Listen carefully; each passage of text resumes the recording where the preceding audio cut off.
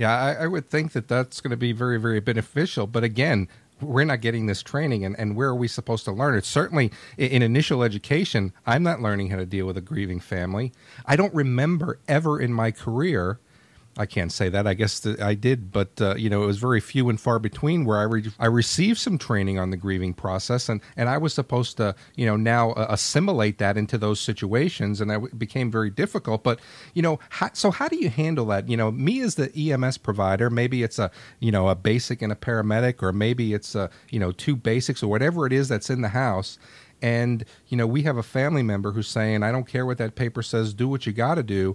How do we help them? How do we make that situation better for that family, as we're, figuring out how to take care of that patient? Well, I think that a conversation that is straightforward and respectful and human is the only way to do it. We worry about saying the wrong thing when there is no right thing to say. It's kind of odd, isn't it? That, we're worried about saying one wrong thing when there's someone lying there pulseless that's going to change this grieving relative's life. So, of course, they want this person around more.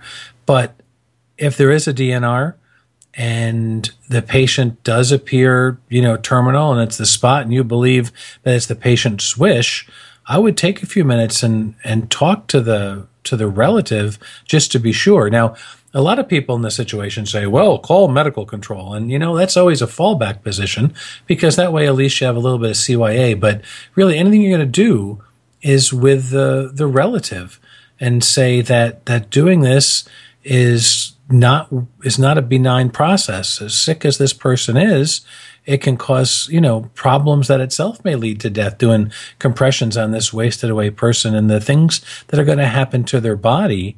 And is this DNR really here because it's time? I need you to think about that, because you really can't go back once you do it, and it really may be time.